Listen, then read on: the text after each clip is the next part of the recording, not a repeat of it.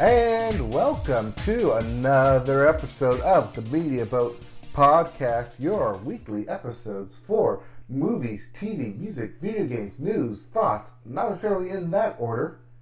My name is Mike. His name is Matt. My name is Matt. His name is Mike. Thank you for joining us for another episode of the Media Boat Podcast. Today is October the 22nd. We live in a post-Midnight's world. Don't worry. We'll talk about Taylor and Midnight's later. Promise. In the meantime, thank you. We have all that and more for you today, including giant titles now on our Google Sheet. Oh, let's already get the headers. I figured. Anyway, so let's get rolling right into it. Yep, and we start with the music section. Yes. This is episode 354, for those keeping track. By the way. Yes. And we'll start the music section with the Billboard, and we'll always start the Billboard with the Hot 100. Yeah. And at number 1, your hottest song in the land, Bad Habit by Steve Lacy.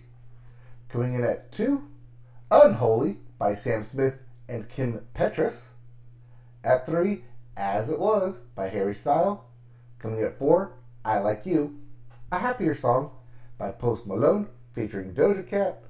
And rounding out your top 5, You Proof by Morgan Wallen. Yeah, somehow Morgan Wallen has continued being a demon for us in the Billboard 200, but now is attacking the 100. Get out of here. Yeah, get out of here, Morgan. As for your Billboard 200, your albums chart, at number 1 is Maxident by Stray Kids. Maxident? That's what it says. Maxident. It's like a max accident. Yes. It's an accident set to the max. A Maxident. Yeah, you don't want to make a accident. No.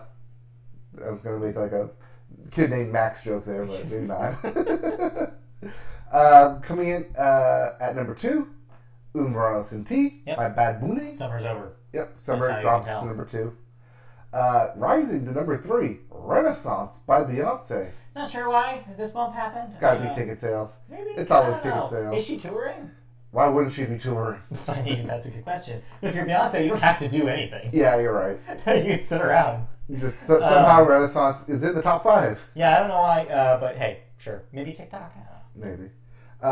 Coming in at number 4, Dangerous, the double album by Morgan Wallen. Don't worry, this will have a complete shake-up next week because we have so many new releases. Yep. Speaking of, number 5, The Hits. The Highlights by The Weeknd. I think this is just going to be an evergreen thing that we just see pop up once in a while because people love The Weeknd. People love his hits. And I do also listen to The Highlights by The Weeknd every now and then. So there you go. You're part of this. You're part of the reason why it's here. I'm not the reason, but I am part of the reason. No, the reason is by Hoobastank. Yes, because the reason is you. Anyways. What? New releases! Jokes of a certain age. Yeah, seriously. New releases! If you didn't like any of those albums, we have new releases. We do. Starting with Girls Night Out by Babyface. Yeah, Babyface. I didn't know he still recorded music. I thought he was just a producer and record executive. But hey, Babyface. There you go. We also have And I Have Been, which is more different than As It Was. Yeah, I guess. And I Have Been by Benjamin Clementine. Yeah, bear with me this week on new releases because I didn't recognize most of these names, but I wanted to put something here, so I was just like, someone surely has heard of these people, and just kept typing. All right. There's also Circuitous by Blessed. Circuitous? Circuitous? It's Circuit. I think that's how you say that word. Circuitous? Circuitous. Maybe Circuitous by Blessed. Being Somewhere by Dan Mangan. 20s by Dragnet. Lightwork by Devin Townsend. Townsend. Hiding in Plain Sight by Drug Dealer. One word. Warn your cops. Waiting Game by Junior Boys. Trouble the Water by Show Me the Body. I've at least heard of Show Me the Body. So the cops. Yeah. And your big release. I guess for you, as you're adamant about listening to every single one of these. Maybe not. But, as we mentioned, King Gizzard and the Lizard Wizard will now be releasing their second album of October called Changes. They just don't stop. which means that their third album will be next week. As they have said before, 3 albums in October. Yep, there you go. Yep, so More those are your new releases. Those are your new releases. But chances are you'll just continue listening to what came out this week, which we'll talk about in a moment. Yep. First, there's music news. Yep, we'll get to our thoughts in a minute, but first, jump into the news. And we jump into the news in the K-pop section, starting with BTS, as the biggest names in K-pop announced on Monday that they will indeed sign up for Korea's mandatory military service. Yes. With Jin initiating the process at the end of October. This is a follow-up story we talked about a few months ago about how this was maybe going to happen, and that the BTS and their management were trying to work with the Korean government, trying to get them out of it. Mm-hmm. Well, nope, can't get them out of it. They all have to serve. Every single one of them. Which doesn't bode well as yes. Tensions in that area of the world continue to rise. Yeah. So is it like, if it's mandatory military service, do you, like, I know you can kick the can down the road until you actually have to sign up, but it makes it sound like they're giving into it even though it's mandatory. Like, now we're... Well, again, it's mandatory, but they're such public-facing celebrity figures. Right. That I'm sure that they thought that maybe there was a chance that they had some pull to get around it. Turns out, no. The government is adamant about no. You all have to do it. Because if you make an exception for one, right. you're going to start making exceptions around. Also, the government's probably thinking, like, no, this is great PR, because all the fans are going to be like, well, if Jin does it, then I should do, like, then I shouldn't be afraid of it, or I shouldn't try to dodge it. Or I should if do they're it just like he did. Or if they're they're like, signed up, I could sign up too and be in a platoon with them. Here's the comparison. It's Elvis. It's Elvis. It's yeah. the Elvis situation. I knew you were going to bring that up. It's the when Elvis Elvis was in the military, like, all of a sudden it was like, oh wow, swoon, and like, if Elvis does it, we all should do it, kind of thing. And then he came back and a comeback thing. So yeah, like, it's the same thing, just the modern equivalent. Yeah, but then Muhammad Ali fought against going against. Well, yes. Yes. As time went on, that became less popular opinion here in the United States. Yes. But in Korea, you know, like, I guess that is still something that is just so commonplace. Also, the draft doesn't exist anymore in the U.S., which is the difference here, is that it's a different context. But anyways, yep. So, the rest of the story. Anyways, this move means that the septet will become temporarily inactive as a group. Yes. Hiatus. But, quote, both the company and the members of BTS are looking forward to reconvening as a group again around 2025 following their service commitment, said label Bright Music. Quote, Big hit. Big hit. Bright. Big hit music. Oh, there's a Big hit there. music. There's an I there. Otherwise, it's Bright. There's no R. Yeah, it's Bright. Yeah. Quote, the members of BTS are currently moving forward with plans to fulfill their military service. Group member Jin will initiate the process as soon as his schedule for his solo release is concluded at the end of October. He will then follow the enlistment procedure of the Korean government. Other members of the group plan to carry out their military service based on their individual plans, Big Hit said in a statement. Yeah. Yeah, so it sucks because, yeah, that means no tours, no appearances, no recorded music until 2025, when all of them are back. I mean, depending on how they're, like, you know, staggered out, Mm-hmm. like, you might see some solo releases like Jin is doing before his departure. But beyond that, we won't have something by BTS for what? 3 years. What if it's the government that breaks up BTS? Like, they don't come back They after just this. never come back after They're never this. the same. Yeah. Yeah, it could happen. I mean, this might be it, but I doubt it. I think that there'll still be a market and people waiting for them with bated breath when they come back. I mean, like, reunion tour. Yeah, exactly. It'll So be a big deal. we'll put a pin in this Yes. for a couple years. And when and we're we'll having see our, if- God, how many seasons will that be by the time we get to 2025? I don't know, They'll probably almost 1,000. 10, right? 1,000 episodes, maybe? We started this in 16? Yeah. I mean, season 9? Yeah. maybe our 500th episode. Can you imagine if we're doing this for 10 years and we still don't have, like, any list? Sometimes it's just for us. Sometimes Sometimes it's just for us, as we've said since the beginning. Yeah.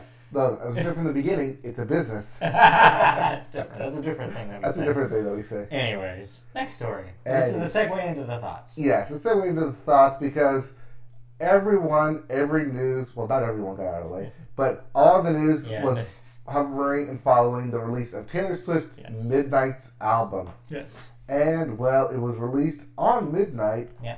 and immediately started making history. Not just because it was Taylor Swift's 10th studio album, but it officially broke Spotify record for the most streamed album in a single day. Which is a record that keeps getting broken over and over again. So Yes. it's not like this is brand new. But hey, there you go. Good Yeah. job, Taylor. Spotify announced the news on its socials on Friday afternoon, writing, quote, "And before the clock could even strike midnight on October 22nd, Taylor Swift broke the record for the most streamed album in a single day in Spotify history." And Swift reacted to the news on Twitter saying, "How did I get this lucky? Having you guys out here doing something this mind-blowing. Like, what even just happened?" You could say she's the lucky one. You could say that. So Midnights. Yes, she's It's- so lucky she's a star. That's different lucky. Oh, that's a different I'm talking lucky. about the Lucky One, which is a song on Red. Yes, Never I'm- mind. Anyways, which I think does actually, in parts, reference the Britney Spears song. But Yes, it anyways, does. whatever. We're not here to talk about Red or Britney Spears. We're here to talk about Midnights, which is the new Taylor Swift record that came out on Friday. So yeah, it's out. It's in the world, and I think it's surprised some people. I think it's different. Notably, this was something we had not heard a lick of until midnight or 9 o'clock Pacific time on Thursday night. I think it was a lot of people did not know what to expect from Midnights because she did very little to describe beyond the content of the music, what the sound of it was going to be. So yeah, it was interesting to see a lot of people's first impressions. Overall, what do you think about Midnights as a Taylor Swift record? So, background, the content of this and why it's called Midnight Yeah. is that it's songs written in the late night, like between midnight and 3 a.m. Songs that keep you awake, kind of like the stuff that kind of haunts you, also gives you anxiety. Yeah. A little bit of songs that be like makes you like think and like, oh my god, expansion of the universe, and I'm just a tiny speck in it. Sometimes it's like lucid thoughts at times, but also it's very much like when a mind's let free to run on its own Yeah, and no one tells you to stop. yeah. How far does it go? And it's not the first time that Taylor has wrote songs about this kind of headspace. Notably, ever since Lover, I feel like Lover, Folklore, and Evermore all have songs that reference like kind of Taylor's anxiety and her relation to her fans, her relation to her partner, her relation to her exes. Mm-hmm. She's been dwelling a lot on her image and how she's seen by the world. You can also see this in the Miss Americana documentary, which goes into kind of her anxieties a little bit more than previously. How she deals with being famous and being in the public eye, and all of that is just in a blender. And I feel like this is an album that is the most focused version of that storytelling. And it does come out on the other end feeling like a concept album in a way of that, because all the songs kind of feel like, oh, I need to, like, this is what I'm feeling right now, and I need to get it off my chest. No, because unlike other albums which were written consecutively, these are songs taken from over the course of 10 to 13 years. I mean, not explicitly. She didn't say she wrote it over the long period of time. I think these are anxieties and things she's thought about over those periods of time. yes, But I think the songs were written in the last year. But with all that being said, what did you think about Midnight? How did it hit you? So before listening to Midnight, I went back to Taylor's album right before it. Not Folklore, but Evermore. Yeah, we're not the December including the release. re-records here. Yes, we're not including the records. Yeah. So Evermore, the December surprise release, Yes. which you were very Yeah, high on, I and still I think wasn't. I still think it's great. I'm sorry, but only one of them got a Long Pond session. It wasn't Evermore. Yeah, and was also one of Folklore? them got Album of the Year, the other didn't. I know. Yes. Anyways. So I think like Taylor won a lot of people with Folklore, and then Saw Evermore as kind of like, oh, like what's Bonus. this? Bonus. I think a lot of people saw it as like the equivalent to Carly's Devotion Side B. You know, like this is more songs in the same kind of vibe. But just like Side B, a lot of it's better than the original. No, I'm not one of those people. I know a lot of Carly fans are like Side B is better than Emotion. I disagree, but there are people out there that think that. Yes, people in what did you say the TikTok Taylor TikTok? Maybe, yeah. But yeah, I mean, so this kind of falls in the same vein of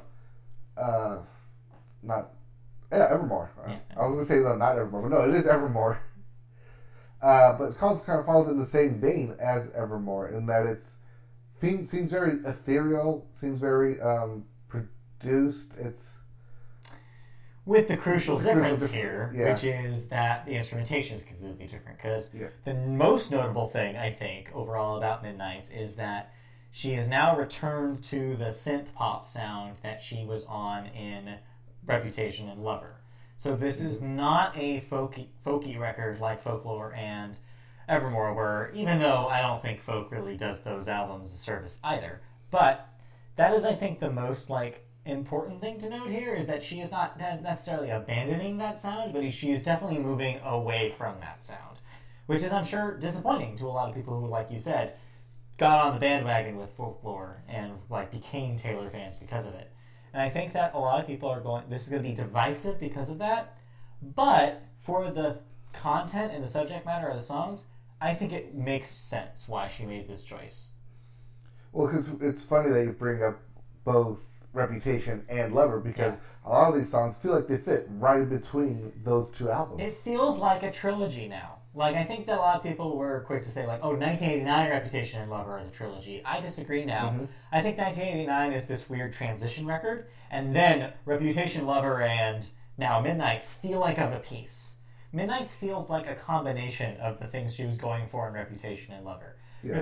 It's in the middle of those two Taylors, because you have Reputation Taylor, which is very much like she's been burned, she's been scarred, she feels like she needs to get revenge on her enemies, she's feeling bitter, but she's also falling in love. And that's the weird polarity of Reputation as a record. That's why it sat weird when it came out for a lot of people, because it's there's these love songs and she seems like she's falling in love with this guy, but at the same time there's this feeling of bitterness and awkwardness and old Taylor is dead kind of thing going on. And so it never felt really balanced. And then Lover is the opposite. It was the course correction record where she was like, no, I want to make a song that's fun and pink-hued and about love and maybe dabbles in some darker stuff like Soon You'll Get Better, the song with the chicks. And and tonally also it's very bright and colorful, like the Me video. And so Brandon Urie. Yeah, exactly. Brandon Urie shows up. And then Midnights is somewhere in the middle of that, where it's there's that anxiety setting in, and there's some bitterness, but it's not as serious, it's not as dark. And then there's also elements of that, I feel like the pink is toned down to lavender and maroon, and it's kind of living this thing. That's not to say, though, I don't want to say it's not at all influenced by what she did in Folklore and Evermore, because I do think there's elements of it. And I think it's in the songwriting.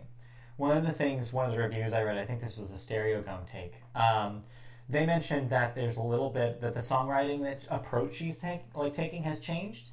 I think even up into the Lover era, she was still trying to make big pop songs.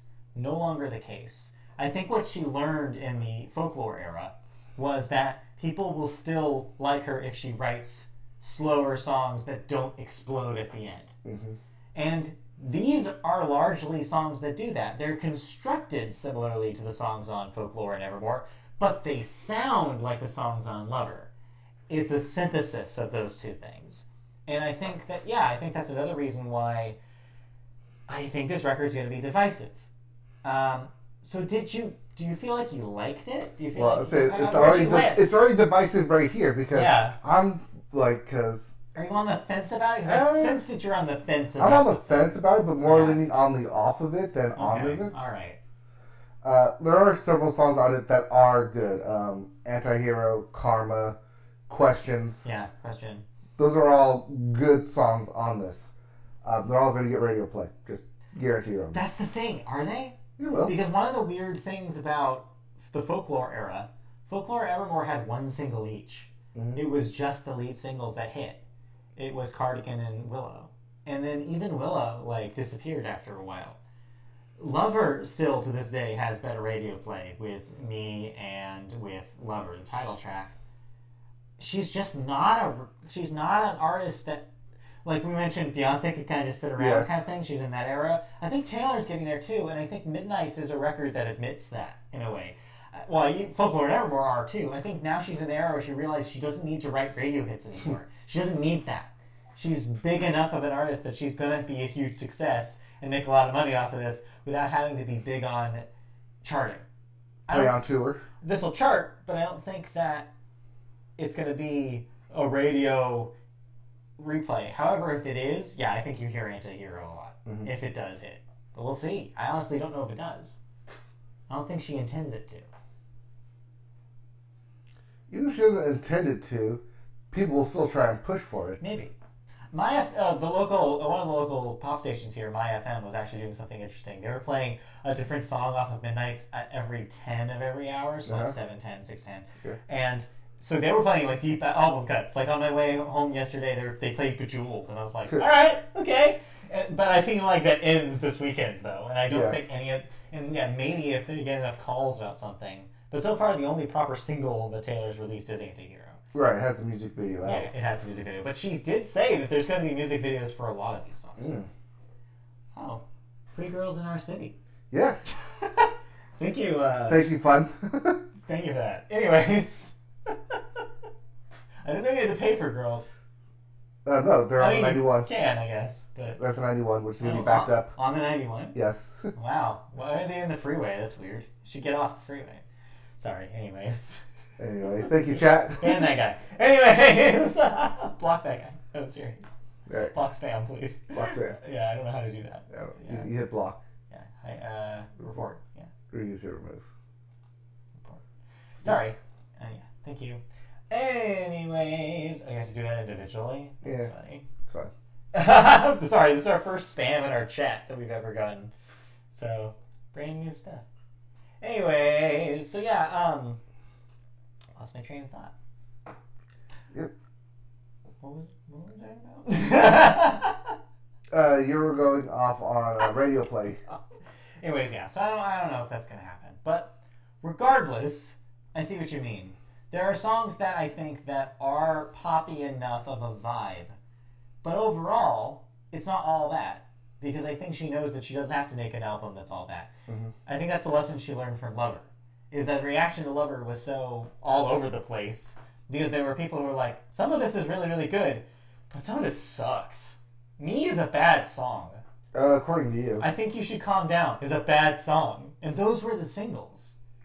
And so that's where it's like, to me, it's like, I think she learned from her fans and from her critics after that and was like, oh, I don't need to be that Taylor anymore. I think she realizes that the Taylor of 1989, where she had a number 1 song for a very long time, is done. I don't think she's that artist anymore. Mm. Folklore transformed her image of how she is a a different era of her being a superstar. And I think Midnights reflects that. Is that she's more of an album now and then instead of a singles? It's the transition that a lot of artists go through. It's the classic Beatles transition, where they stopped touring and they became a studio band. I think Folklore is that division point for Taylor. I think Folklore proved, and the pandemic may have forced her hand. And I think it forced a lot of artists' hands. Casey had this moment on Golden Hour. Mm-hmm. She still tours, obviously. They're not going to stop touring. Taylor probably could. She probably doesn't have to tour ever again if she doesn't want to. I think she will. I think she'll do another stadium tour once she feels comfortable doing so. She's forgiven SoFi for what they did to her. No, it wasn't SoFi. She canceled on them, right? No, the pandemic canceled. Well, you know what I mean. Yes. Because of the pandemic. I don't think that's SoFi's fault. Well, she couldn't open it, so therefore right. she... I don't think she's bitter about that. She's bitter about some things, but she's not bitter about SoFi Stadium. Anyways. So yes, you were saying about the balance of songs. Yeah. I mean, it goes back and forth. Like, there's a lot of new songs on there, a lot of new vibes, as we were talking about off podcast, that Taylor's vocals on it at times seem buried in the vibes from Jack Antonoff. Yeah, I think the production, which is, again, a lot of it is by Jack Antonoff. He's co-producer on I believe, every song but 2. Yeah, and then I think Dresner is on the back half on the 3 Aaron a.m. version. Dessner is not on the proper 13 songs, but he does produce a couple of the bonus tracks of the 3 a.m. edition. Which, by the way, we have to note that she surprise dropped bonus 3 a.m. edition songs. And honestly, I see why she trimmed them out. I feel about the same with those as I do about the From the Vault tracks on the re-releases. They're extremely hit or miss.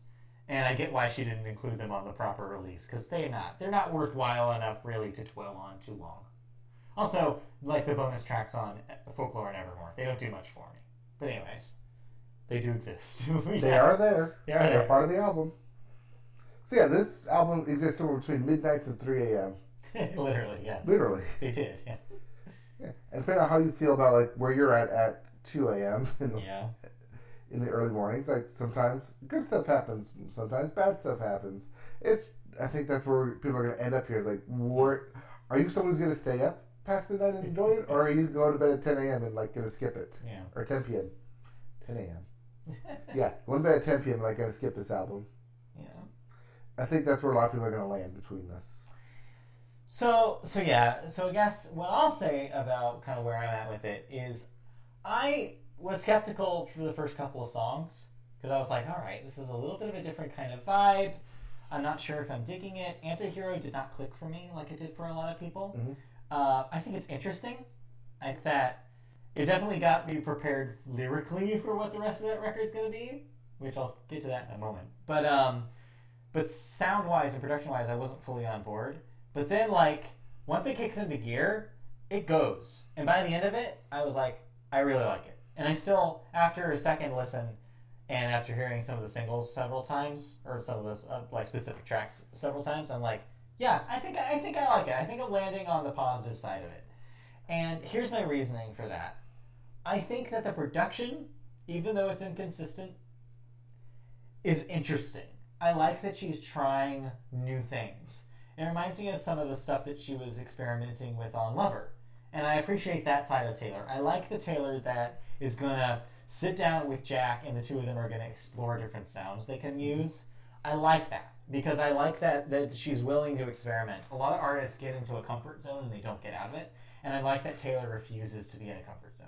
I like that she tries something new every time now. And I love that because I think it makes for an interesting listen and like a compelling listen compared to, I'm going to give you, tip my hand on Carly's record, compared to like something like Carly Rae Jepsen. We'll get there.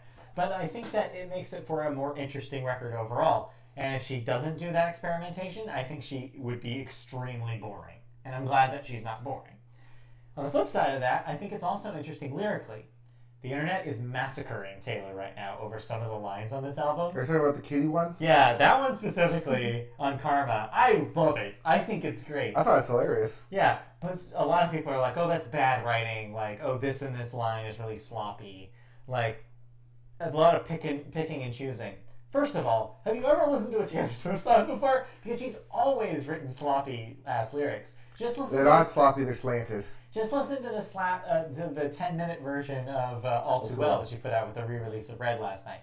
There are some clunkers in that 10-minute version. But the reason why everybody was still obsessed with it and everybody still loved it is because for every clunker, there's also an amazing line, right? And I think that Midnights is the perfect example of that. There are some really awkward-sounding lyrics here, but they're also, I think, some of the best lyrics she's ever written. And so she's always working in like a combination of these things. And I like that it sounds off the cuff. And I like that it sounds like stream of consciousness sometimes because it works with the concept of the record. So I want to note on one of the reviews I read that was negative. I think that the Beast now has a pop column now, and they did a review. It was the most negative take I saw on it, and they were talking about how they felt like that's not an excuse. They were saying that even if your concept is, oh, these are supposed to be about my midnight anxieties, it's still not an excuse for sloppy writing. I disagree. I think that if you are waking up in the middle of the night from a bad dream that were about your inner anxieties and you're and trying to overthink something, I think the thing that you're going to say in your diary when you're writing is going to be sloppy. It's going to be off the cuff, and it's going to feel like that. Mm-hmm. It's going to sound like Karma is a cat in my lap purring. It's going to sound like I drew my eyeliner so sharp it could kill a man. Like, it's going to sound evocative. It's not going to sound purple. It's not going to sound perfect. It's not going to sound like a second draft. It's going to sound like a first draft. And I like that some of these lyrics sound first drafty. I get why people are like, well, that's not professional. But I'm thinking that that's not what she's going for here. Working within the context of what she's trying to do here, I think it's perfect. I think it's very Taylor. And that's why I think it works for me. So those two things combined, the experimental sound of some of the voice manipulation and some of the instrumentation, the willingness she has to try new things, combined with the off-the-cuff songwriting, it's really endearing. It's really charming to me. And I get that that's a very thin line, and a lot of people are going to listen to the same exact thing and say, well, that's fine. I don't like it, and I respect that opinion. I get it. And so I think that's the divided line. I hate to evoke this person, and it is very ironic that I'm evoking this person in the Taylor thoughts. It reminds me of Kanye West's Yeezus in a way, where the reaction to that record was, it sounds really wild, and he's trying weird-ass stuff, and he's moving the needle a little bit in hip-hop, but the lyrics are stupid as shit. That was the reaction to Yeezus. It was like, he's like, all these lyrics suck. Like, what the hell is he talking about? But the reviews were still, like, super glowing because he was at least trying something. There was a vibe and there was an environment. Obviously, that Kanye is dead to us. But that Kanye did exist at that moment in 2013. And I think that this reminds me of that reaction. The critical reaction we're seeing right now reminds me of that. Because it's like, yeah, she's trying some things and there's a vibe to it. But what the hell is she talking about? And I think that works. Just how it worked back then with Kanye, I think it works with Taylor here. And I promise I will not bring up Kanye again on the show because Jesus Christ, he's had a month. Anyway, then yeah, there's a purpose why I've not brought up any of that shit. Anyway, so that's my take on Midnights. I think it's a interesting era to her career. I think it's an interesting step she's taking. I think it's a blender kind of synthesis of a lot of versions of Taylor we've gotten before. And it's going to be divisive. I think, yeah, it's going to be interesting to see where we land on it by the end of the year and going into next year. Because I think this is going to be either a grower, where people are going to grow to love it, or grow to despise it. It's interesting that you say end of the year, because that's only 2 more months away. I know, but everyone has to start writing end of the year articles. We're still, when I say that, is we're still in the Taylor Swift honeymoon phase. We're still in the week of release right now. And I think that once we exit that, then the dust will settle, and then we'll be able to figure out. Maybe I turn on it. I don't think I will, though. Because I think that the things I find endearing about it, I think are going to last. But we'll see. But yeah, interesting record. Interesting record with a lot to talk about. And I think it'll come back up again at the end of the year.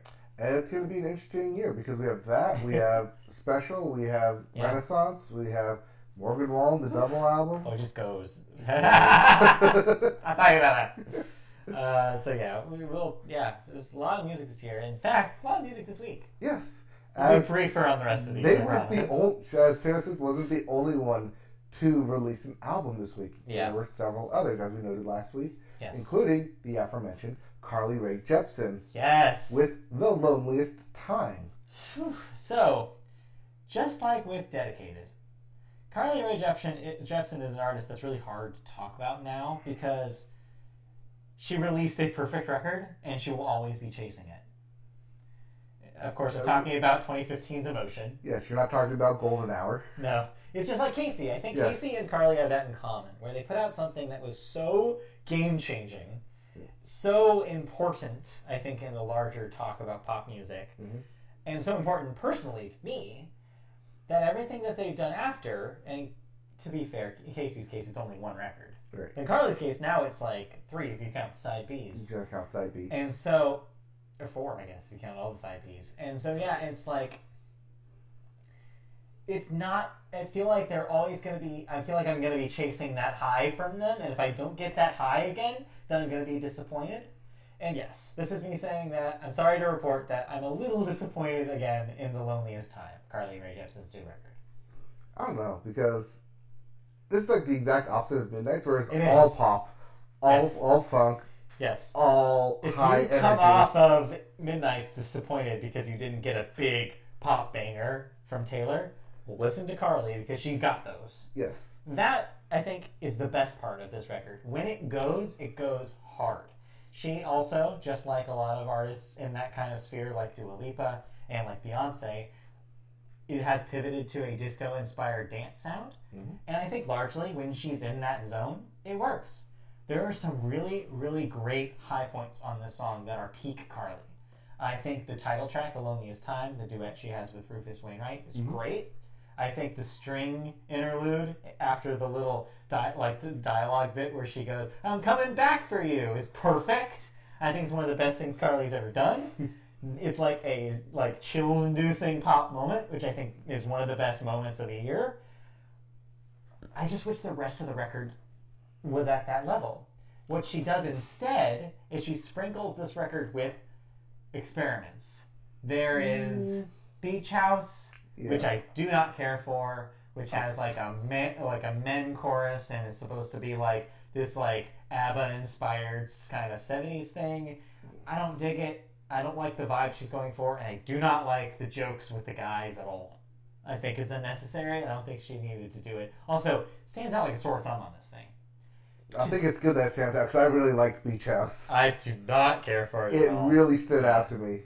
Like you were thinking, like, oh no, like it's a bad standing out. No, this is a good standing out. I don't know what you're Bad talking about. stand out for me.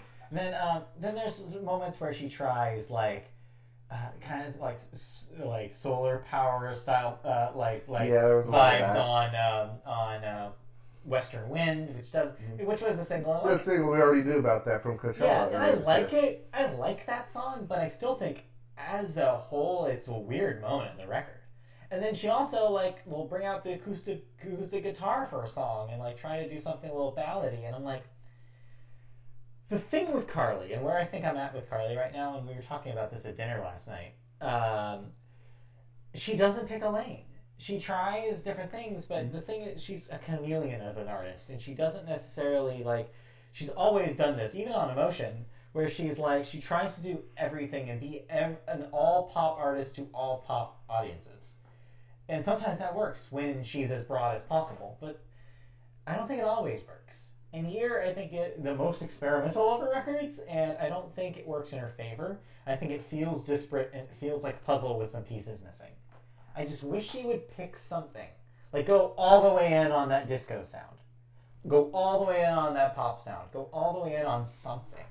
Because I think if she just collected her focus, I think she could put out a killer record again. We could have another Emotion, but she doesn't want to do it. And I get why not.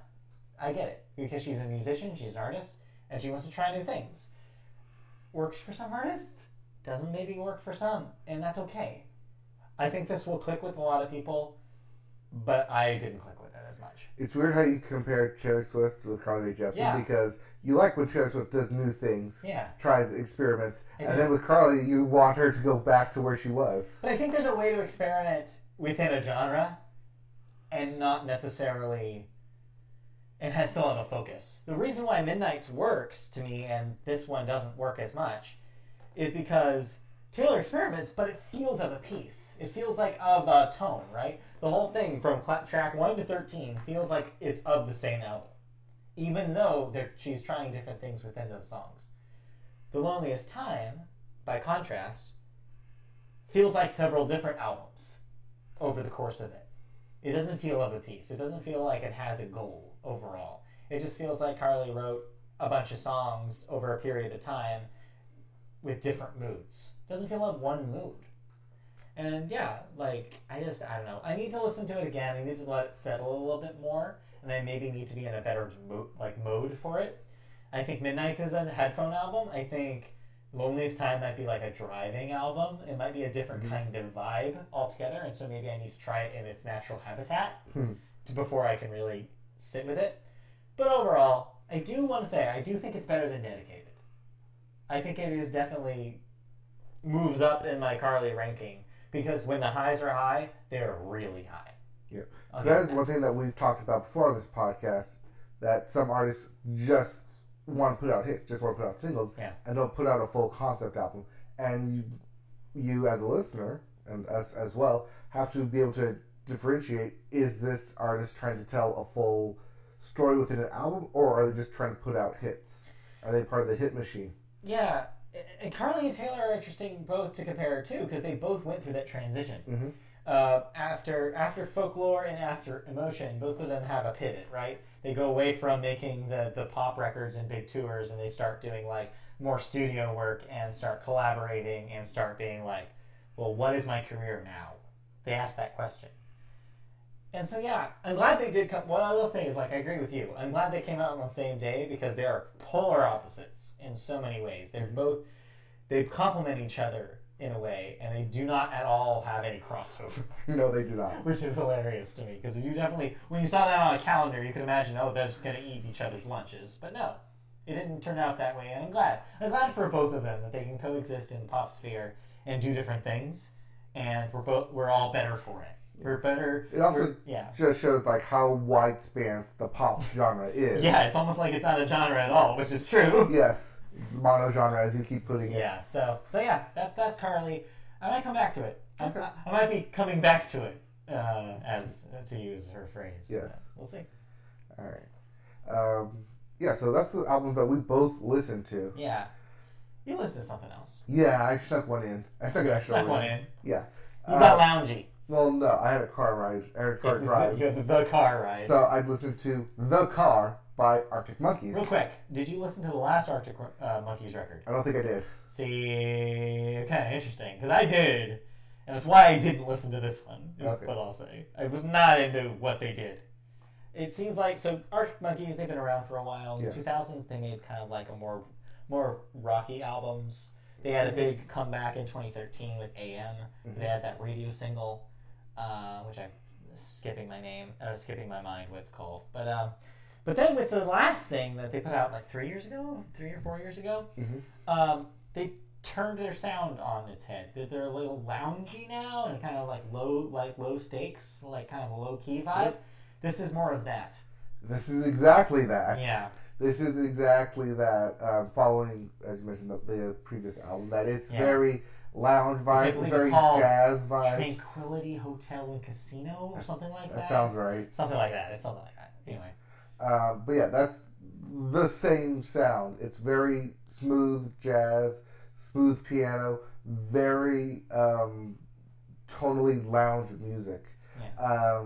I was gonna make the illusion of like if Harry Styles made music for a sushi restaurant. Yeah, a whole album like that. Yeah. This is the exact opposite. This is bar lounge, like jazz singer, like smooth band on there as you're like sipping your old fashioned. Yeah, exactly. Songs to drink an old fashioned too. Yes. Don't know why it's called The Car, but yeah, they can. Not in the car. Don't drink the old fashioned while you're in the car. No, don't. No, don't know why it's called The Car. Unless somebody else is driving, then just hide the glass. Yeah. You know? But yeah, it's one of those albums where it's very lounge music. It's very nice. I really enjoyed listening. Chill. Very chill, very calming, very much lounge like. Not at all like The Loneliest Time. No, not The Loneliest Time. Which, went from Midnights to Loneliest Time to The Car, back to back. Three very different vibes. Very different. Like, anxiety and tension. Fun dancing. Chill out. Chill out. Which was nice to listen to at night, because okay, let's cool down, drive on PCH, Yeah. But yeah, anyways, lounge music by The Car. No. Lounge music. By Arctic Monkeys called The Car. Yes, by Arctic Monkeys called The Car. We're not talking about The Cars. No, The Cars is I wish we were talking about The Cars. That's a different album. That's a different band altogether. Yes. Alright. Any other music? Oh, that's it? That's all you have to say about it? It's just chill? It's very chill. Did you enjoy it? I enjoyed it. Right. I don't know if I'm going to come back to it, but if I need a chill album or something to like start a party and like just like have it in the background as people come in. It's like dinner party music. It's dinner party music. Yes, that's a good analogy. Dinner party music. I feel like we're being dismissive, but yeah, sure. No, it's not dismissive. It's actually a good album to put on in the background. I mean, if you're looking for that, then the Arctic Monkeys got you. That's what you're saying. What we're saying here. All right, now let's move on. If you want to like class it up without being like there's some smaller stuff that I did catch up on from last week, but I don't need to talk about it here. We're already at 40 minutes here. Yeah, we're already cooking, so we need to finish the show. Yep. Second half will be shorter, we promise. Anyway, those were like all of our main thoughts. So let's get right into our next segment of video games. Yes. And we start with new releases. Yeah. including Sackboy: A Big Adventure Yes. for the PC. Previous PS4 and PS5 launch game. Yep. Or PS5 launch game. PS5. That was also a PS4. Coming out for PC. Yep.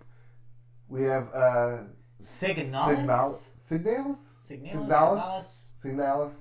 for PS4, Xbox One, Switch, and PC. Yep. Star Ocean: The Divine Force for everything but the Switch. Yep. And then your big releases. Yes. Resident Evil Reverse Yeah. for the PS4, Xbox One, and PC. I believe this is a online kind of like survival-ish kind Yeah. of co-op thing. I don't know. This is apparently a sequel to something else that they put out under the Resident Evil name, like last year. Is this like Is this more like the 4v1? I think that's been it's going on? like that. Yeah, Yeah. it's like some sort of online thing. 4v1 AVE. PvE. PvE. Yeah. That's what I'm thinking. Yeah. We also have the big release, Call of Duty Modern Warfare 2. Yes. Not to be confused with Call of Duty Modern Warfare 2, the game that came out in 2009. Yes. This is Call of Duty Modern Warfare 2 2022. For the PS4, PS5, everything but the Switch. Yes. This is also why Kyler Murray had to play on Thursday because this game came out. Played it all weekend. Yeah, with Call of Duty. And lastly, your other big release, Bayonetta 3 for the Switch. Yep. And if you've been listening to Twitter or been anywhere in video game news, people have been talking about Bayonetta 3. Yes. And not for good reasons. The discourse has been loud this week. So what's going on? Yes.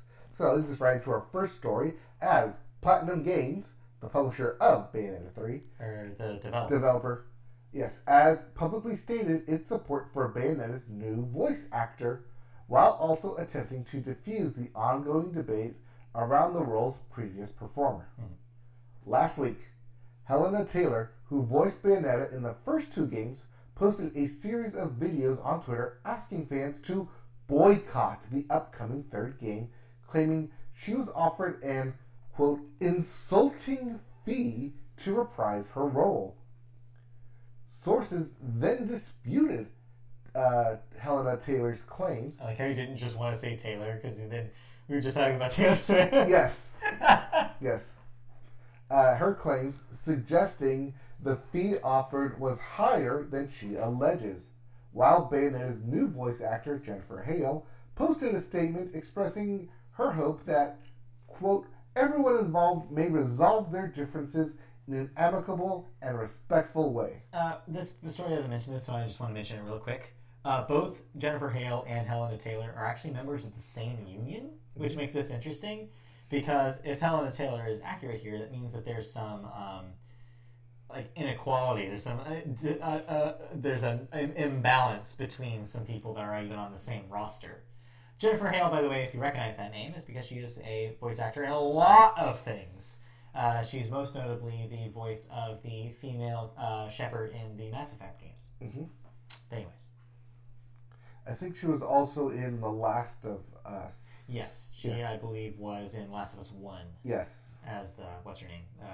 Joel's friend. Yes, Joel's friend who doesn't make it past Act 1. Spoilers. Anyways.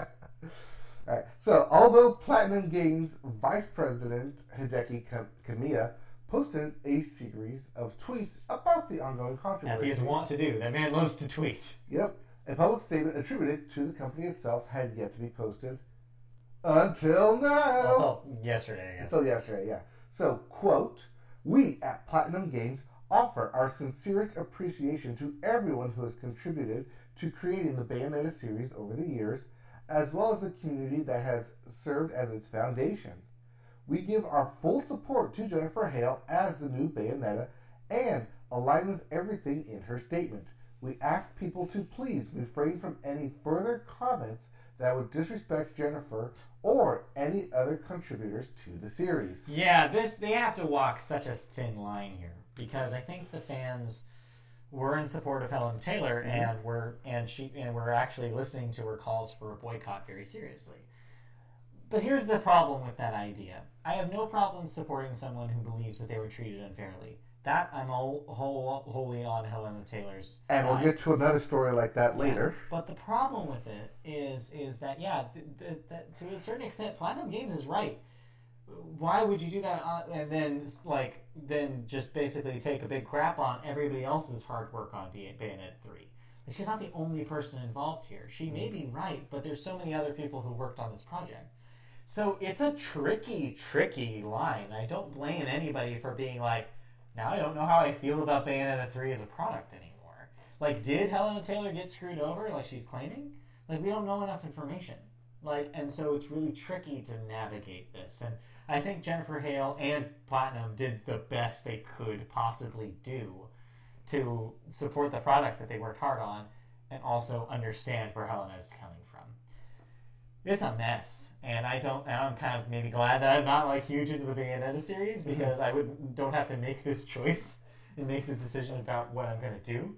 But the people who do, man, it's going to be a rough launch. I don't know how to navigate the story. Just to note that this isn't they're not the only company that has ever replaced voice actors. This is not the first one that's come out and we're going in a different direction. We're going in a new people. Or even specifically, you could look back at one of the most notable times in my knowledge in recent history to have something like this happen. Remember Life is Strange Before the Storm, when they replaced all of the union voice actors with non-union scabs, and people were like, what the hell, I'm not going to play this game because of it. They ended up coming back later. But yeah, there was a moment there where everybody was like, wait, should we even play this game if all this non-union labor was used? Well, see, I was thinking more of the lines of Charles Martinet not coming back as the voice of Mario. That's such a different thing, though. It's not like thinking going and get Chris Pratt. It's such a different thing because it's not like he was ever offered. No, absolutely not. They always were Illumination was always going to cast a celebrity in that role. There was no way. There was absolutely zero possibility that he would reprise that role in a full movie. It was never going to happen. So no, completely different situation. But nice try. Hey, anytime I can bring up that movie until it comes out. Well, only a few more months. But yeah, anyway. Yeah, well, no, you gotta wait a couple more. Yeah, it's supposed to be December, but now it's coming in March. April. March. April? One of those. Yeah. Spring, let's say. Spring, yes. Could be delayed again. All right. Any other? So that's that story. So yeah, we'll see what happens. But yeah, I would hate to make this decision, and it's a complicated, messy situation. Especially on release week. Yeah. Not good timing if you're Platinum and Nintendo. Yeah. Anyway. Sounds a bit of a horror story. Speaking of horror stories. Hey! If you like horror stories, horror video games, then you were very happy this week. Yes, because following months of anticipation, Konami has officially confirmed a Silent Hill 2 remake. Yes. The game was revealed during a Silent Hill transmission live stream on Wednesday and is being developed by Bloober Team, the Polish studio behind The Medium, Layers of Fear, and Blair Witch. So I'm sighing because people in the horror game community not big fans of Bloober Team and the games they make. The Medium, which was a big PS5, it was the Xbox Series X launch game. The launch game, was divisive. And when I say that, it was divisive because it had decent gameplay, but the story that they wanted to tell was deeply problematic. It had some issues with glorifying abuse, and it apparently was a bad time for all involved. So the Bloober Team has a little bit of a negative reputation among people who know video games.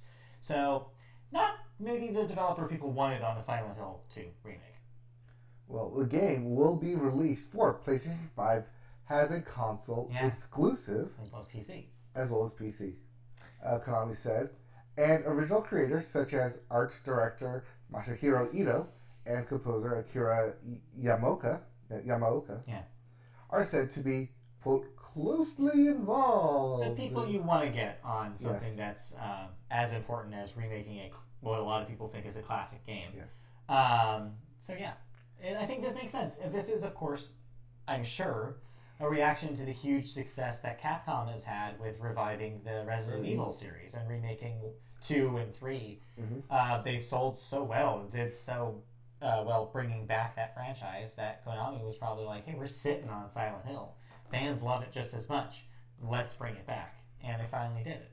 I mean, it's been a recent trend in video games recently of remaking, remastering older games. But here's the best news, in my opinion, is that they're not stopping there. No, because the transmission also revealed that Silent Hill Townfall is in development at Scottish studio No Code. Yes. Which will be published by Annapurna Interactive. Yes, No Code put out the opposite of what Blooper did, a game that the horror community loved called Observation. And so a lot of people are very excited to see what they do here. And of course, Annapurna, they're on a roll lately, so it would be cool to see them see a game that does the Silent Hill franchise justice. But they weren't done. They're still not done. Silent Hill F was also announced, and it's in development at Taiwan-based Neoboards Entertainment, the studio behind Resident Evil Resistance, the asymmetrical multiplayer survival game, which was released in 2020. That was what I was trying to think of earlier. Yep. And Reverse, the game we just talked about, that's coming out this week. Yep, as well as the upcoming online Reverse, which is this week. Yep. But they're not done. No. Silent Hill had a big... Do you love multimedia? Yes. Do you love Here's some expanding multimedia. it? In fact, we'll talk about this later as well. Additionally, there will be an interactive streaming series called Silent Hill Ascension and a new movie, Return to Silent Hill. Yeah. That is two different potentially streaming films. Yes, the movie is a sequel to the 2006 Silent Hill film. Yes. And it also brings back the same director. So, and people seem to think that one was okay compared to a lot of video game adaptations. So yeah, if you were a horror game fan or a Silent Hill fan specifically, this was a lot of good news, I think, in a row. As much as, there is to say about Bloober Team, the rest of this sounds pretty positive, and I think that, it's cool to see a franchise come back in this fashion, and I hope it's all good. Yep.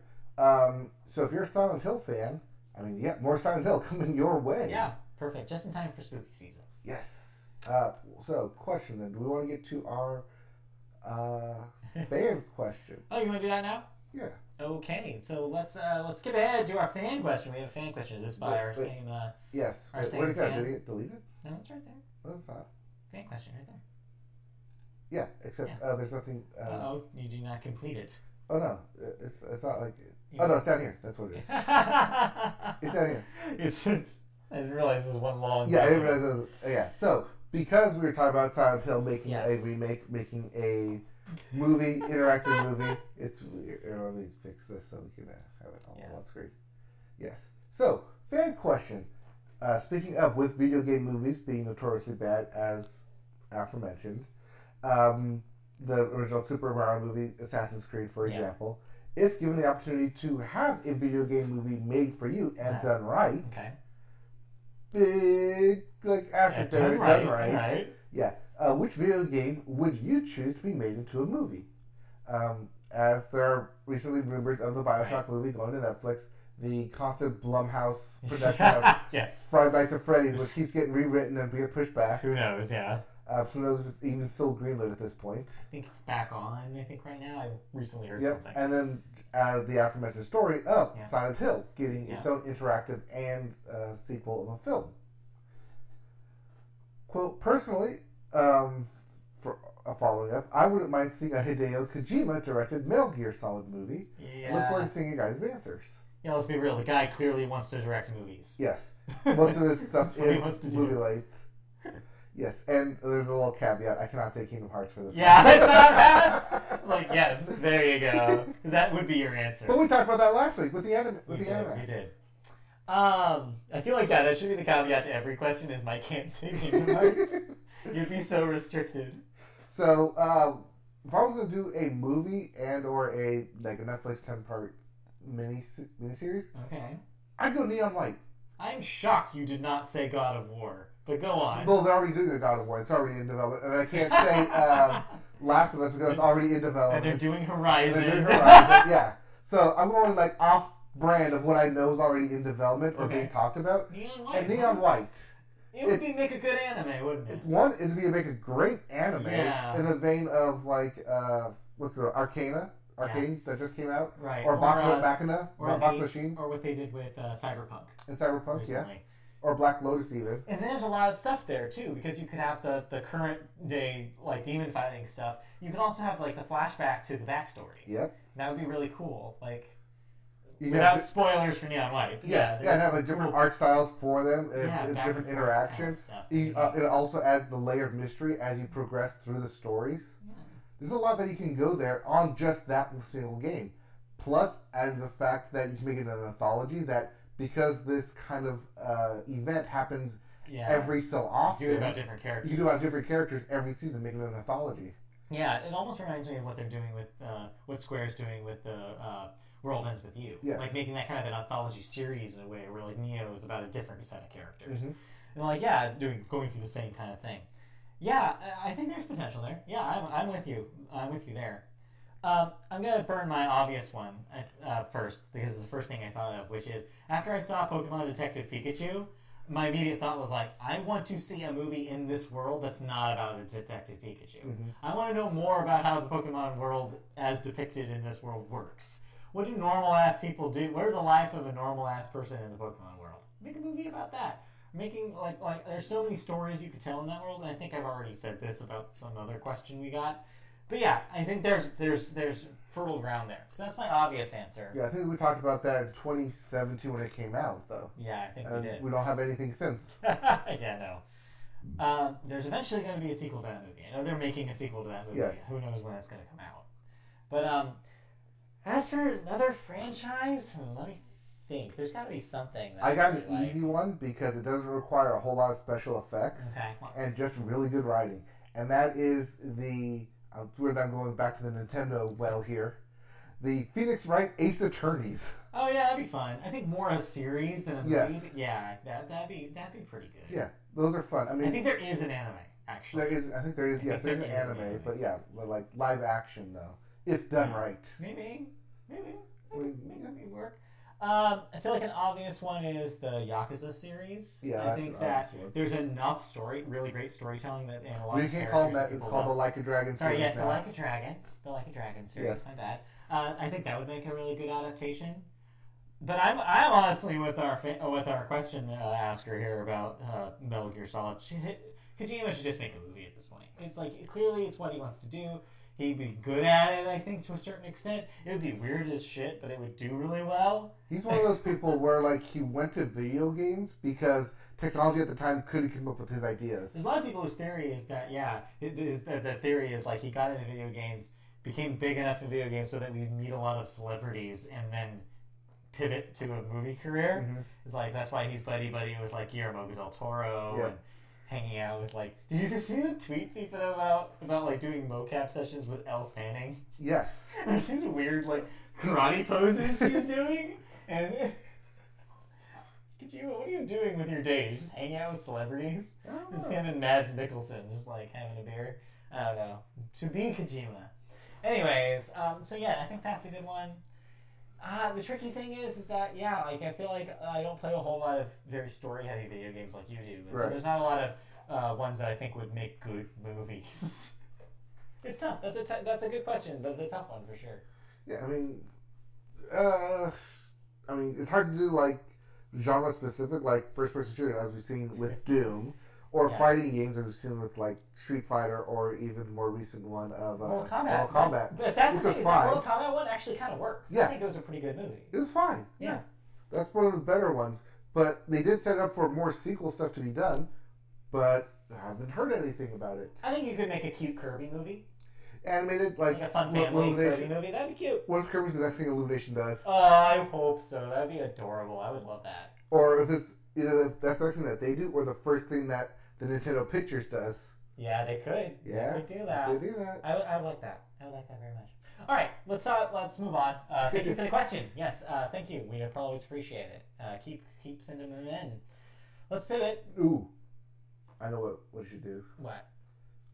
Blumhouse style. I was gonna say the following again. The Witness. The Witness, but it's Blumhouse style. They're trapped on an island and have to solve a series of puzzles to escape. I don't want to watch a movie about people solving puzzles.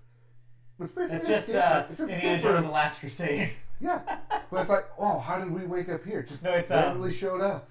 No, it's The Last Crusade, or it's what's the Die Hard one? Is that Die Hard 2 or 3? The one where they're trying to solve the riddles. 3? 3, I think. Is that With a Vengeance? No, Yeah. that's... Yeah, 3 is Die Hard with a Vengeance. Right, yeah. So I think that's With a Vengeance. Yeah. Anyway, sorry. But yes, so maybe I guess that's just Saw, yeah. Yeah. That's just Saw. It could eventually just become Saw. But yeah, just solving puzzles. Squid Games. No, not that. No one dies. No. Squid Games is just Fall Guys. And yeah, speaking of which, did we play any video games this week? Before we move on? Nothing new. I played more of the Marvel Snap that, as mentioned last week, came out. And I talked about it last week. And I played the new update for Dreamlight Valley, but I'm not going to bore everybody with that. So we can safely move on to the second half of the show, and we start that with television, and we always start the television section with the Sports Corner. So first up, basketball returns this week.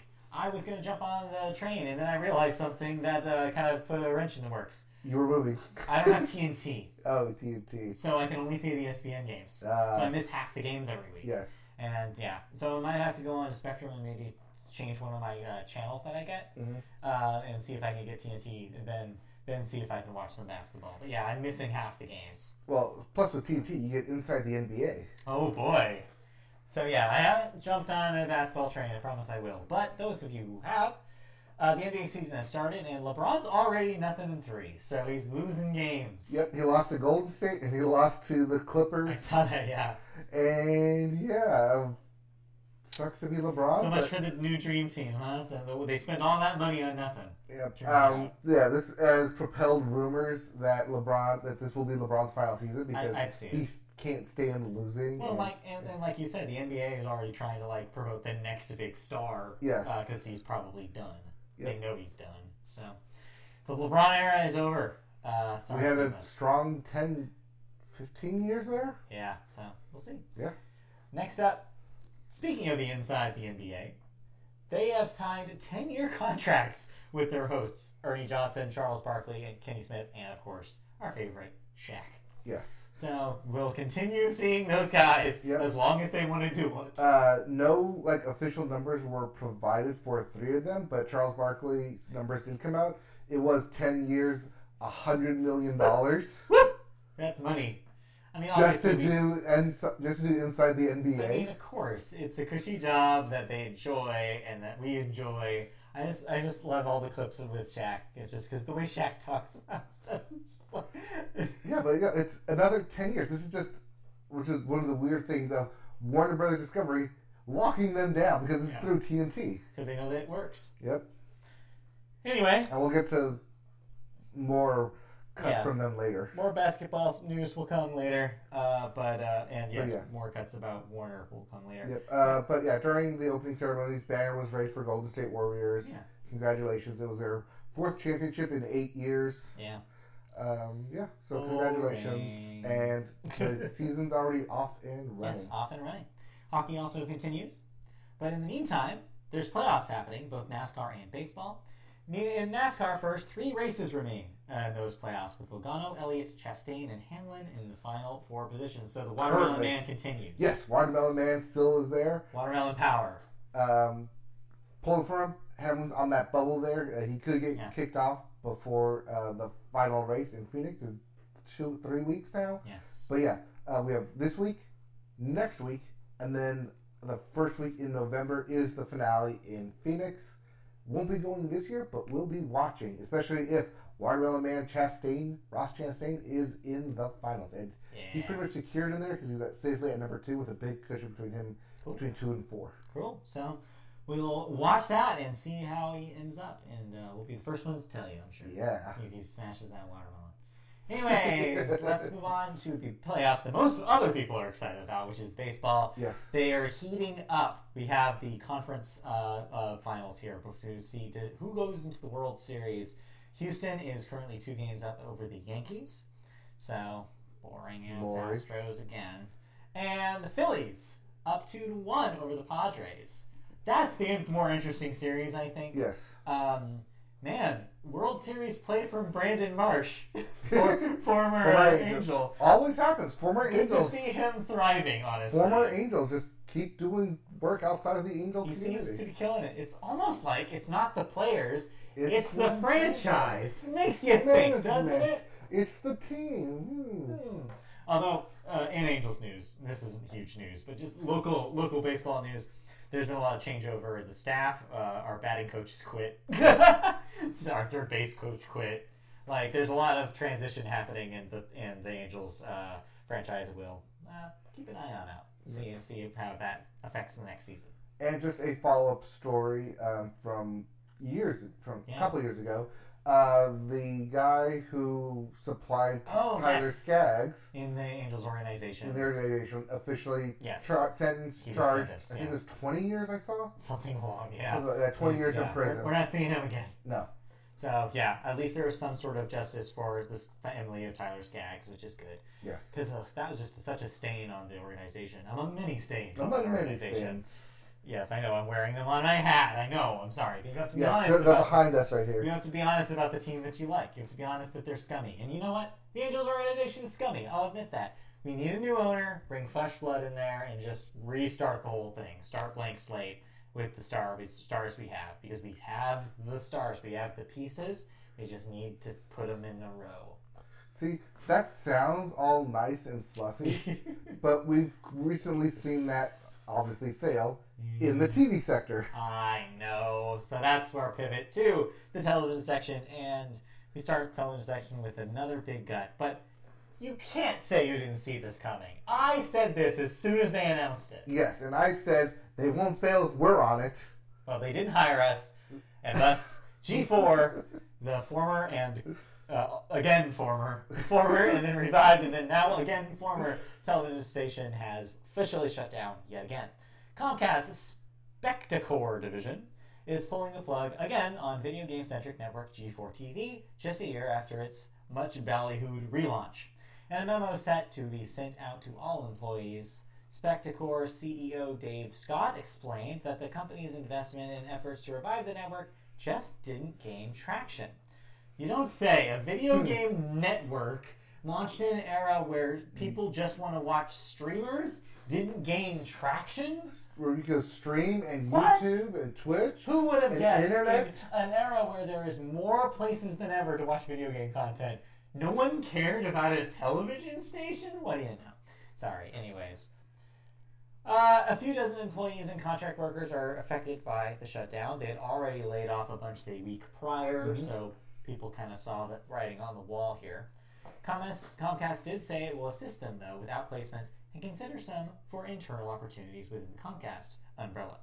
Along with putting content on YouTube and social media, G4 still has a multi-year agreement with Twitch and pay TV distribution deals with Verizon Fios, Cox, Xfinity TV, which is Comcast, and Philo. Spectacor's main business focus on sports and live events, with the division owning the NHL's Philadelphia Flyers, as well as their home arena, the Wells Fargo Center, along with numerous other assets. So this was never even something that was core to their business. No. It wasn't a Spectacor. No, it wasn't one of their Spectacors. The results of G4 were never particularly material to Spectacor, but the division has avidly pursued esports, making the G4 revival a logical thing to attempt, but also a logical thing to write off now that it failed. It's the take that I see here is really depressing, which is the people that worked really hard.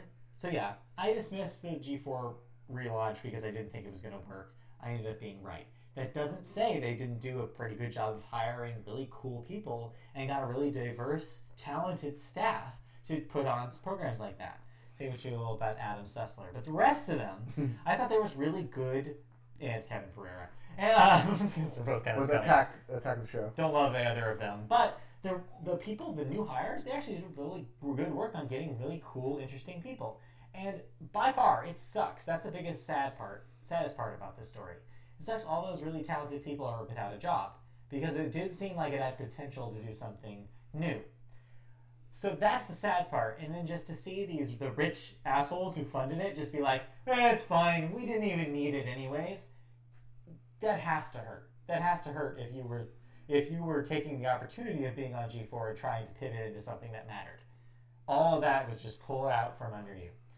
So yeah, it's a sad story, but ultimately a predictable sad story. I hope all those people land somewhere and get to make content that they like and have full control over, and continue to work in that space, and not hopefully with a corporate overlord like Comcast that's going to axe them as the soonest they can.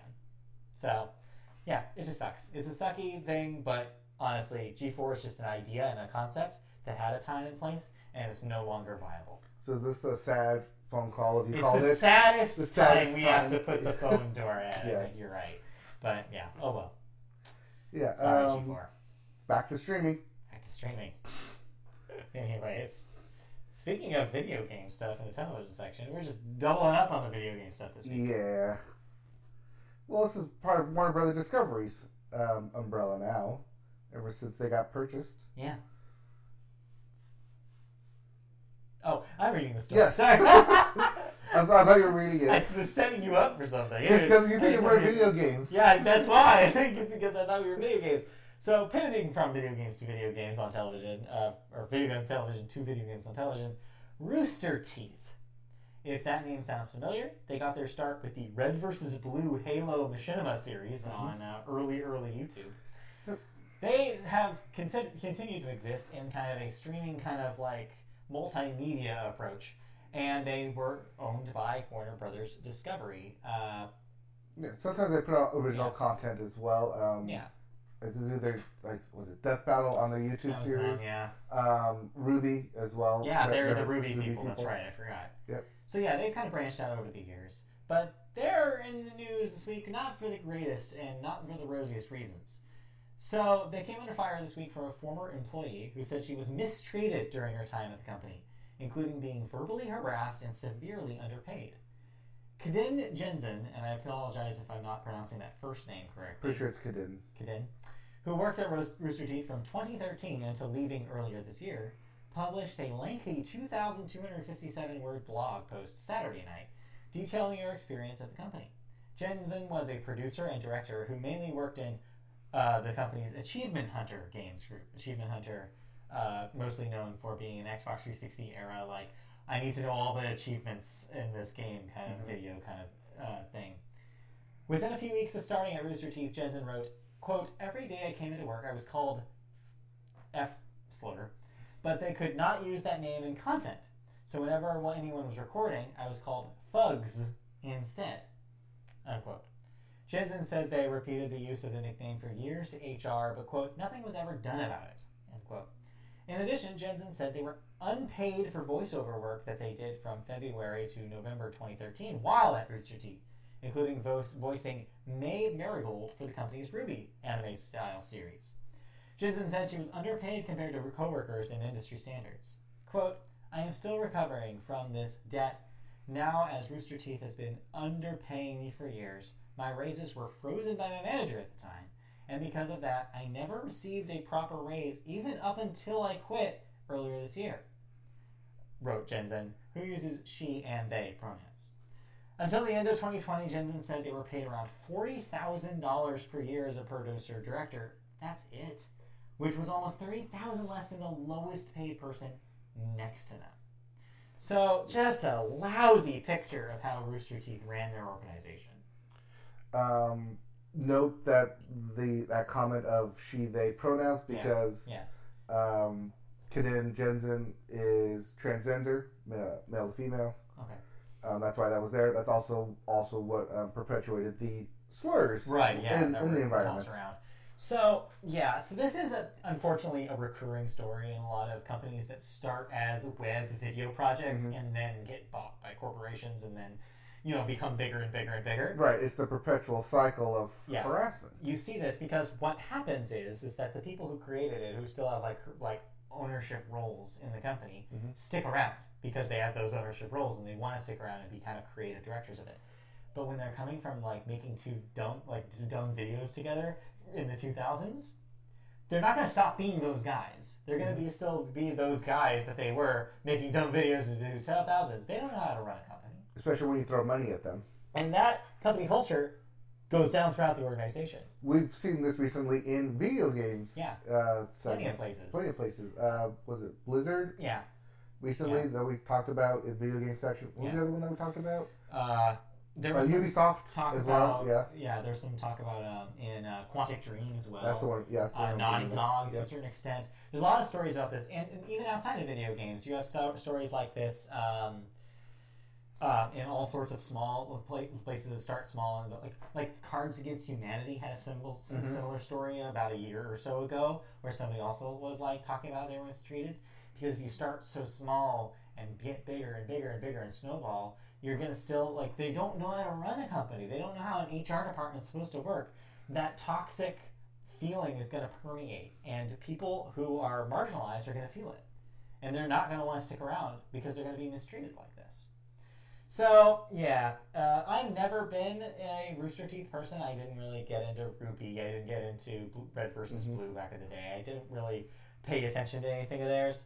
But it's just a reminder. Always take a look at these kind of companies, these ones that started like as an internet kind of thing. Because yeah, like unless they cleaned up their act, they're probably all run by people like this, and they're probably always kind of shady stuff going on under the scenes. I'm glad that this person has the bravery to come out and talk about it. And it's toxicity within a company that, if it's not rooted out, just becomes toxicity with money. Yeah. And like power behind them. You're right. So yeah, I hope that this makes some changes going forward in Rooster Teeth and any similar situations. Just the more of this talked about, the better. Yeah, and being able to get their voice out, being able to be heard like this, get your side of the story, be able to voice your opinion, not opinion, but voice your side of the story. Yeah. So that was a bummer. What's not a bummer though is you finished off a couple of shows on Netflix. Yes. You finished off The Mole. Yes, we're going to talk about last week, and I'm going to change my opinion on it. Okay. It sucks. Oh, no. So it did not end well. Not end well. So the person who I thought was the mole ended up being the mole. Yes, I was right the whole time. That's disappointing. But not for the reasons that I thought. Oh. The reason I thought was because in the original series of The Mole, as I mentioned, that during the finale, they reveal all the clues that they sprinkled throughout the show to show you where, like, you could have gotten clues as a viewer and where they could have gotten clues as players Mr. on who the mole was. I gave you all the clues. Yeah. Remember Snowman? Yes, Snowman, Mr. Gyllenhaal. Jake Gyllenhaal is a police officer. Mr. Policeman. Yeah. Yeah, where it's like, oh, like, you see, you had all the clues. But the finale came, and it wasn't that. It was just, oh, here's where I sabotaged here. Here's where I sabotaged here. Here's where I did a little sabotaging here. I was like, yes, but we knew that. Yeah. Because we saw it. You're not giving us any new information. You're just highlighting what we already saw. Yeah. And where people were expecting you to be the mole. It's like, yeah, that was actually doing mole-like stuff because I was indeed the mole. Mm-hmm. That's not new. What I was looking for was like, oh, like we added this little detail here to help like the players point out who the mole was. You were hoping they would do it like recent seasons of The Circle, where they would keep adding new obstacles to make it more interesting? No, it's not adding more obstacles to make it interesting. It's adding more clues to help point to where the mole is. So that way, as a viewer, you can go back and catch all the stuff you didn't miss. Because there's nothing like that. There's nothing that makes me want to go back and rewatch the season. So you're saying it was too easy? It was too easy, yeah. I mean, it might be too easy, especially since I was like, oh no, that person's the mole, like right from like episode 1. You're like the Pokemon discourse.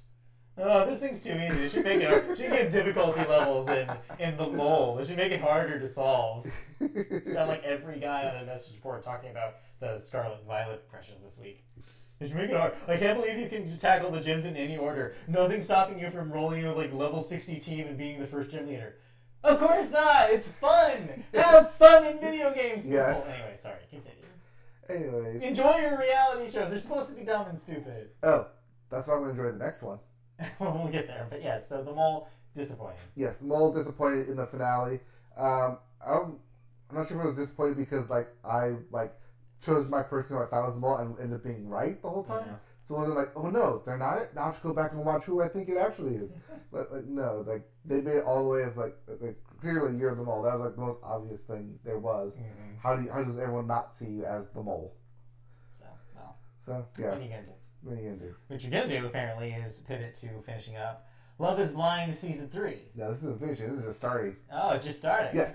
Okay. We had season 2 earlier this year.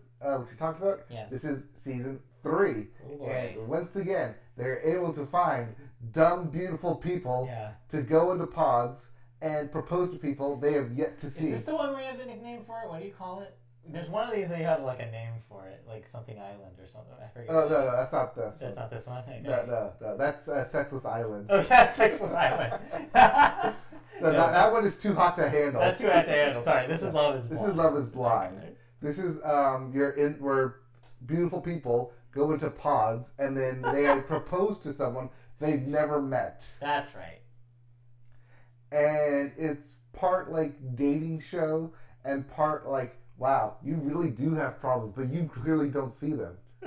Because there's this one girl in the series, maybe Ignorance Island, because like the guy basically like poured out his heart, like revealed like this is my backstory, this is like the trauma, this is the stuff that made me shape who I am. Yeah. And the girl on the other side was exercising.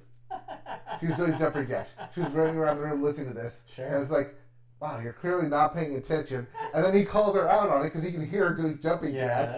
And he's like, if you're not going to listen to me, like, as I'm pouring out myself, why should I listen to you? And he, like, left and That's a good point. He's right, honestly. I mean, the girl did eventually, like, find someone else, but sure. They clearly have issues because she is so into herself that she can't see someone else being a part of her life. Jeez, yeah. And yet she's on a show about doing that. About exactly doing that. Finding almost someone like to get producers married. knew this was going to happen or something. I know. Almost like they added juicy drama almost just like for they us. put these things and do these things on purpose. Anyways. There's another... Reality shows. Yeah, reality shows being juicy and drama. Like, there's another person on there who's like... She's a ballerina. And she's like, I don't see myself as surface level. There's so much more to me. I have deep meaning. And then someone asked her, like, okay, like, you're a ballerina, cool, but what else do you do? What else, like, can you tell me a little bit about your past? And she's like, No, I don't want to talk about that. What happened in the past is in the past. Like, I am who I am now. And it's like, this guy is trying to get you to open up and get you to, like, go deeper. And you're saying that you don't want to be shallow. And yet, here I am, literally keeping things on a surface level, the shallowest thing you can do. Yeah. It's ridiculous. But other than that, it's added soupy drama, and we love it. As you know. As you do. As you do. I mean, it's not like 911 or Good Doctor, where it's like added soupy drama. Oh, by the way, I did watch the couple episodes of So Help Me Todd, and that's also legal soupy drama. Oh, boy. Not something I to keep up on, but just, yeah, I did watch it. What an awful name. It is such an awful name. So stupid. It's a soupy lawyer show. Yeah. But yeah. No, thank you. So Love is Blind. It's more of what you expect from Love is Blind. It's going to continue perpetuating. All right, until they can finally find more people to actually stick to the we're going to be married forever line. Yeah. So we'll report back at the end of that one. Oh, yes. I haven't been watching much. I do want to note, give our little mid-season Jeopardy update, or not mid-season even. Yes. So right now they're doing the Second Chance tournament on regular Jeopardy, which is going to have some people who did not become super champions and give them a chance to go into the Tournament of Champions. And after this is over, rolls right into the Tournament of Champions. Also note, Celebrity Jeopardy is still happening. And way too much Eliza Schlesinger. But otherwise, it's been okay. I do not like her. I do not like her at all. And she's constantly there. We'll get the second round of celebrities this week, so I'm excited to see what they start with. So, and Aisha Tyler is on it tomorrow night. I'm like, sure. And then Peyton Manning hosted College Bowl, Capital One College Bowl, continuing. Still love College Bowl. Except they put it on Friday, so it's like, yeah, we're going to cancel you after this season, but we're not going to tell you that. That's the death slot. It's the death slot. Fridays at 8 p.m. Oh, wow. So that's the routine game show update. Yeah. Let's move on to cancellations. Oh, and Hell's Kitchen continues to be battling of Hell's Kitchen. What you want. Yes. All right, cancellations and renewals. All right, what am I no longer watching? Fox is bringing back Grimsburg for a second season. Nope, That's it is approving it before its premiere. Yeah, before its premiere. In next year, yeah. Yes. It's going to get there. CBS has added 20 more episodes to East New York's order. Yep. I don't even know if that premiered yet. Has it? So, I think that's currently going. East New York. So they did three shows. East New York, Fire Country, and So Help Me Todd. What you just said. Yes. All 3 of them, 28 originally episodes. 13 episodes, have been bumped up to full season 20 Full season episodes now. orders. So there you go. Meanwhile, on Netflix, they've renewed Heartbreak High for a 2nd season. Mhm. Starz has renewed P-Valley for a 3rd season. Prime Video has canceled As We See It after just 1 season. And ABC has extended the order for The Rookie: Feds, which is, of course, a spin-off of The Rookie, Yes. for a full 22-episode order. So it must have done pretty well for them. Well, you can't be the rookie if you're in season 5 and they're training new rookies. Right. So there you go. Spin-off town. Yep. Let's move on out of television and into some no deaths this week, I guess. No notable deaths. Okay, so let's move right into movies. And we start movies with the weekend box office numbers. Your number 1 movie, 'tis the season, is Halloween Ends with a $40 million debut. That's actually one of the best debuts this year, if you can believe it. Yep. $40 million for its debut. Right underneath it, another horror movie, Smile, with another $12.5 million. That's at 71 domestic. Number 3, Lyle Lyle Crocodile, because the kids got to see something. $7.3 million, adding to a $22 million total. Number 4, The Woman King, still hanging in there with $3.7 million. That's at 59. And rounding out your top 5, Taylor Swift is Amsterdam in $2.7 million, adding to a measly $11 million. No one is going to remember this movie beyond the next month. Nope. Maybe someone will remind people when the next David O. Russell film comes out. Oh boy. I'm glad his career may be ending. Yes. This coming week, a new release, just one, Pray for the Devil. And that's pray like P-R-E-Y. No. This week's releases was Black Adam and Ticket to Paradise. We talked about that last week.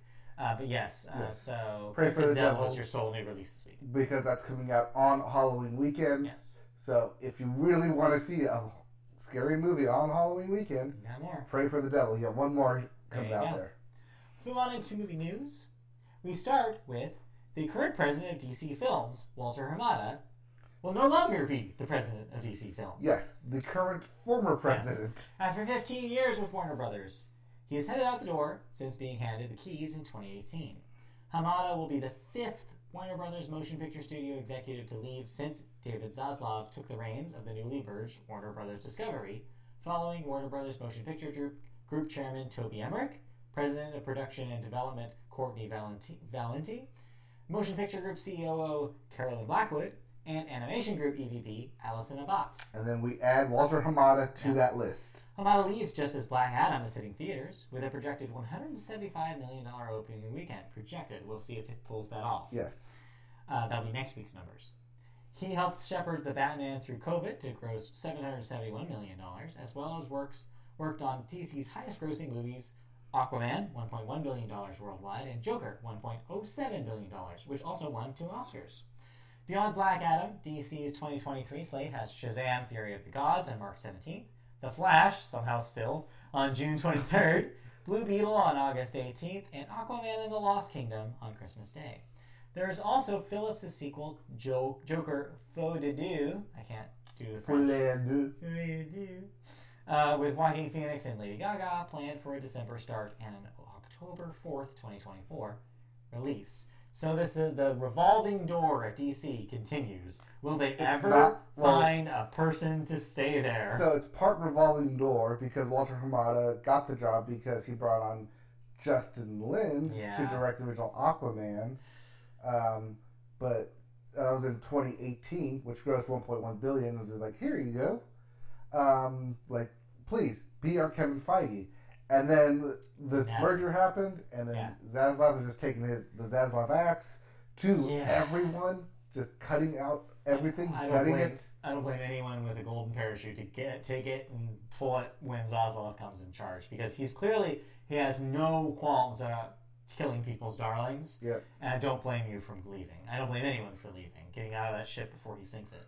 So he was signed on originally for 3 years. From 2018 to 2021, signed on for an additional 2 years through 2023, and is getting cut a year before. Yeah. A year before that contract of his is up. I can't blame anyone. This whole Discovery thing has become a nightmare, and internally and externally. So, boy, I guess we'll see what Zaslav does, if anything's left. I mean, he wants to find, as do everyone, they're Kevin Feige for the DC films. Yeah. But he's such a one in a million shot Yeah. that It's not a one-to-one I am literally comparison. sitting right here saying I can do it. And yet, Yeah. 1 in a million are not listening to us. No. They don't hear you. Yes. But yeah, so we'll see what happens. But oh boy, it's just a bad time, I think, to be in anything related to Warner right now. Yeah. Let's move on. I mean, we'll see what DC Films does. We'll see. But, I mean, they got to find someone to run that They division. still have the PR nightmare of putting out the Flash and all Yes. to face. And they're still dealing with the PR nightmare of Batgirl Yes. that never got released. Yeah, it's just bad news. Bad news all around.